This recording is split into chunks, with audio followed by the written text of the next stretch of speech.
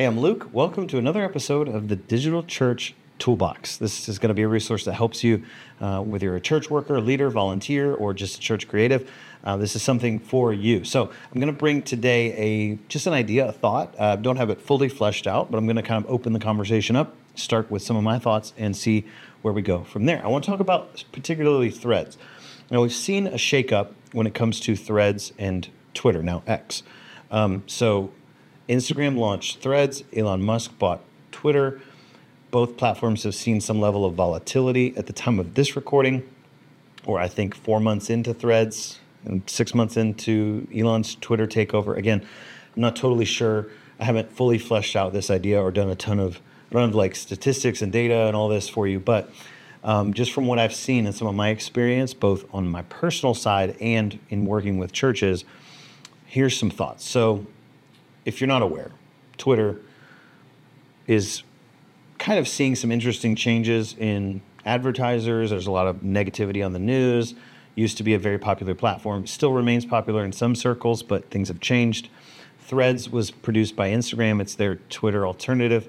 It didn't see a lot of traction in the beginning. It kind of spiked, took off. Everybody was using it and then realized it wasn't as fun as Instagram and stopped using it.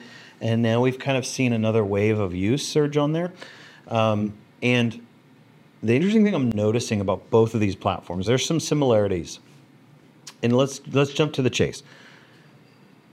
Should your church be on Threads or Twitter? My answer would be yes, if you feel like that's where your audience lives. So it'd be hard for me to find a reason not to engage with these platforms. And here's why. Here's what I'm seeing. People are using the platforms regardless. Like, they wouldn't exist if people weren't using them. People are using them, and your church should be reaching people everywhere, right?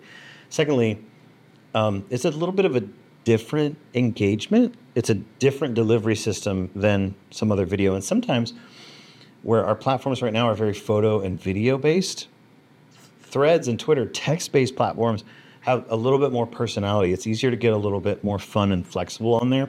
I'll explain what I mean by that in a minute.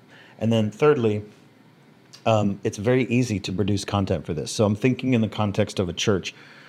You have a sermon that's preached. You have scripture references that are mentioned in that sermon. Just post a couple of scriptures a week. There's an easy post right there. But then let's go a little deeper.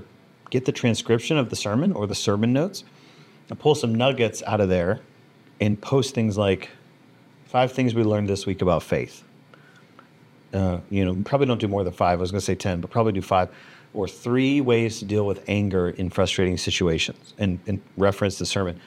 So those are 2 very easy, low-hanging ways to engage people on Threads and Twitter. So again, I go back to it's hard to find reasons not to use those things. And I know I'm speaking to people that are lead teams that are stretched thin already. You're already very doing a lot. And so you say, oh, yeah, you're saying it's low-hanging fruit and it's not that hard, but you don't understand what all we're doing. No, I get it. Like, I'm there. I'm in the same boat with you. But it's very simple ways to engage. So don't burn out over using Twitter or Threads. I don't think it's worth running the risk of burnout. But I'm also arguing that I don't think you're going to come close to burnout by adding that to your workflow. The other thing, and this may be interesting to kind of wrap your head around, you may have heard about Wendy's. If you have time, just take a moment from this episode and after you're done and just Google Wendy's social media strategy or Wendy's social media manager. They have been absolutely incredible on Twitter, depending on who you ask, right? So for years, Wendy's has led the game when it comes to engaging people in their fan base, engaging people online. And the way they approach it is they almost treat their Twitter version of Wendy's like an unhinged social media manager. It's almost like there's almost like an intern that is about to be fired, but they're related to somebody high up in the company. I'm not saying this is true. I'm saying this is how their social media reads sometimes. The intern that can't ever be fired and is a little bit unhinged and no one can do anything about it, they post absolutely ridiculous stuff. And it's all with the mindset or the desire to engage people with Wendy's. Another thing that I see on Threads, similarly, Microsoft has jumped in and they have kind of put out a persona that's, I won't say it's unhinged, but it's a little more loose. It's a little more, they're trying to be It almost feels like your uncle who shows up to Thanksgiving when his hair is dyed black and you know it, or he's wearing a bad toupee and he's wearing a leather jacket and he's trying to dress 10 years younger. That's kind of the persona that Microsoft is giving right now on Threads. Is it right? Is it good? I don't know, but I'm noticing that what's happening, people are engaging with these platforms for better or for worse, whether their brand is being tarnished. On some level, what they're setting out to do is being accomplished right now on their YouTube channels, on their websites. Everything is professional. They're going by their brand guidelines. But what's happening is on Threads and Twitter or X is people are embracing these alternative personas and portraying them. Let's translate that to church context. How do you do that? Do you do that? Do you create an unhinged persona for Threads or X? I would say no. But what I'm noticing is that you have more freedom to be a person. So give your church some identity. Use slang. Use catchphrases. Use real humans. Act like you're a real person on Threads and X, right, for your church. So your church might post something about an event, and instead of saying we invite you to participate this Sunday in our potluck for the nations gathering, you would say yo, I'm fixing to tear up some Korean barbecue at this international potluck. Anyone with me? Raise hand emoji. So see, there's just a shift there, right? We've gone from this very stiff, very boring, Sister Carol graciously invites you to join in on our potluck to now, you have become the kind of awkward youth pastor embracing that persona.